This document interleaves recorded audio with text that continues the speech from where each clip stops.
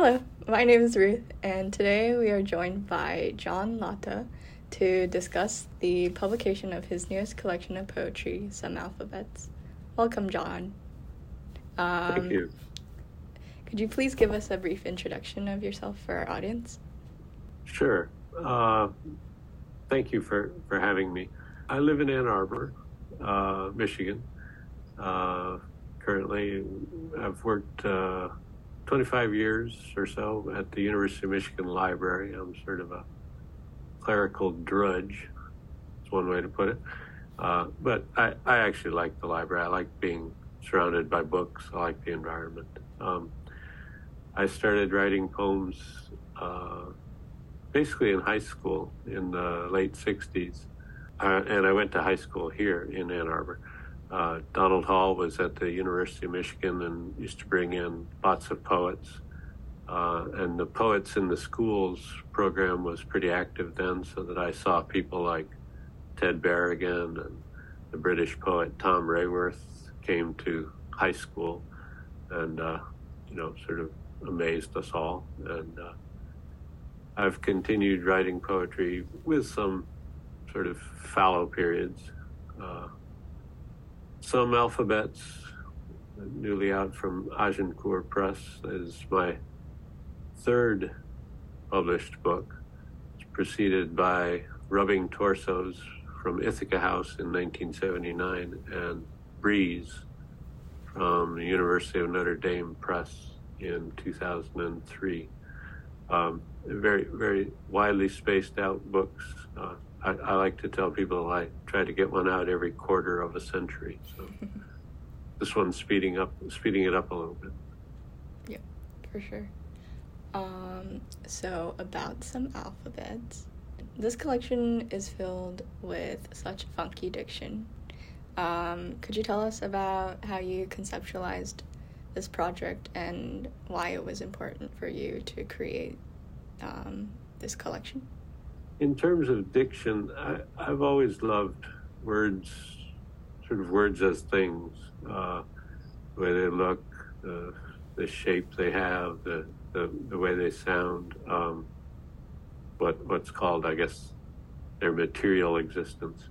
When I started writing the poems in Some Alphabets, I was involved at the library in a project digitizing the corpus of early English books, books that basically date from the beginning of print in 1456 through 1700. And so I was proofreading a lot of these texts.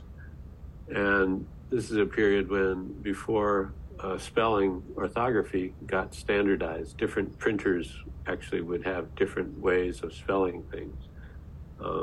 And so I began collecting bits of language that I found in work that I was proofreading. So that sort of enters into the language of some of these poems. The book itself is made up of 5 alphabets, that is, alphabets arranged by title.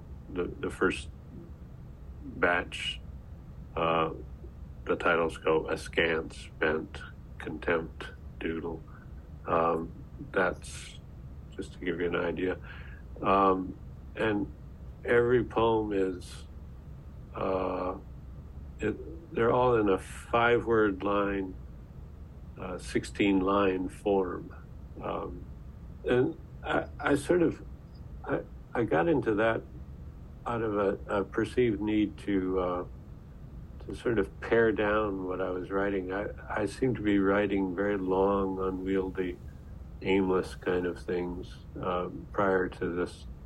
And I thought, I need to work in a shorter form. So now I have short, unwieldy, aimless things, I suppose. Besides the word and line count that defines these poems, some groups, some alphabets have other constraints, although they're not always strictly followed. The second batch of poems in the book I always admired this poem by W.H. Auden called "The Fall of Rome," um, which has a very simple rhyme scheme, an A, B, B, A rhyme scheme. One stanza goes, "Caesar's double bed is warm as an unimportant clerk writes, I do not like my work on a pink official form." And so if you notice in the second group of poems in some alphabets, you'll find tiny echoes of that rhyme scheme, sometimes popping into the poems. In the fourth batch of alphabets, there's also a kind of dialogue between an I and a you, or an I who's addressing himself or berating himself as a you, or whatever. That's all to say that there were other sort of constraints that entered into my structuring of the poems while I was writing them, some of which I've probably forgotten, and none of which were very strictly adhered to. Yeah. As a follow-up to that question, I guess, given the playful nature and form of the collection, I want to ask, how do you balance play with your goals for writing when it comes to creating a new poem? That's an interesting question, because I wonder what goals I really have when I'm writing a poem. I'm reminded of William Carlos Williams' famous definition of a poem being a small or large machine made of words, and that seems apt. And I'm not sure a machine has any goal besides being itself. I think I engage in the activity of writing poems just for its own sake, without any. Not for any particular result, but just to fulfill that, I suppose, human drive towards making things. Although I do think that in periods when I'm doing a lot of writing, that I'm more liable to pay attention to the world, to be observant and there and present in a way that other times I might not. I wouldn't be the first to say that writing a poem is engaging in serious play. So I think, in a way, I'm amusing myself just on the chance, or maybe with some small intent that others too might be amused by what I'm doing. Yeah. Finally, which poem is your favorite from some alphabets, and why would you say so? Yeah, that's a hard question. I thought about this a bit, and maybe the poem called Zone, which is after the poem by Guillaume Apollinaire of the same name, a much longer poem that begins à la fin tu es là de ce monde ancien. Literally, at the end, you're tired of this ancient world, and then ends with this image, soleil coupé, or sun cut neck. I'll read because it's very short. That final lassitude, O shepherdess, fed up with Greek antiquity, drowsy and remiss. The ample sky fills up with thousands of soot-daubed swifts, circumnavigating fiery smokestacks. To God, the chittering goes.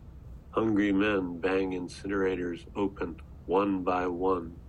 What falshed is in marriage means the sign is hanging off the door. So the dare, the haughty zone, the unpresuming shrug. So the immense defiant pity for what one cannot say. Moon is not moon, moon is sawn bone. That reworks a few of Apollinaire's lines. Most notably, of course, changing the sun at the end of his poem to the moon.